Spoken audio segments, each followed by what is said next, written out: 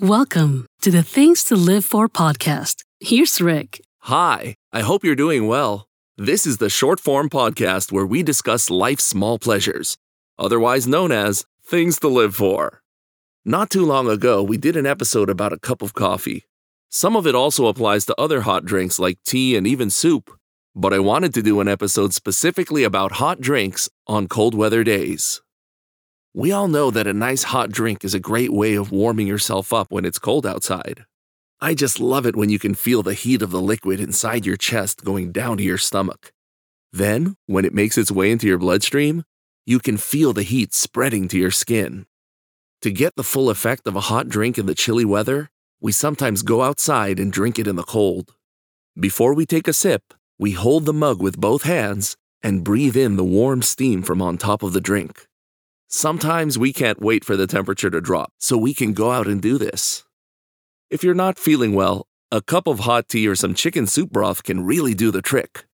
If you're battling insomnia, some herbal tea might be what helps you get to dreamland.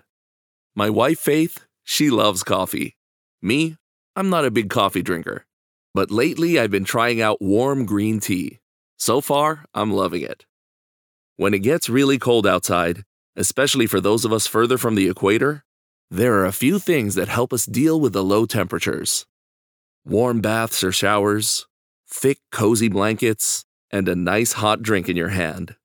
Thanks for joining this installment of Things to Live For. If you enjoy the show or know anyone who might need some positivity, don't forget to like and share our episodes. Here comes Faith with details on our website. I'm Rick. Have a blessed day. For more of the Things to Live For podcast, visit thingstolivefor.com. That's things, 2, live4.com. Are you in crisis? Or do you know anyone who might be? You are not alone, and help is available. If you're in the U.S., visit suicidepreventionlifeline.org. If you're outside the U.S., visit iasp.info. Help is just a click away.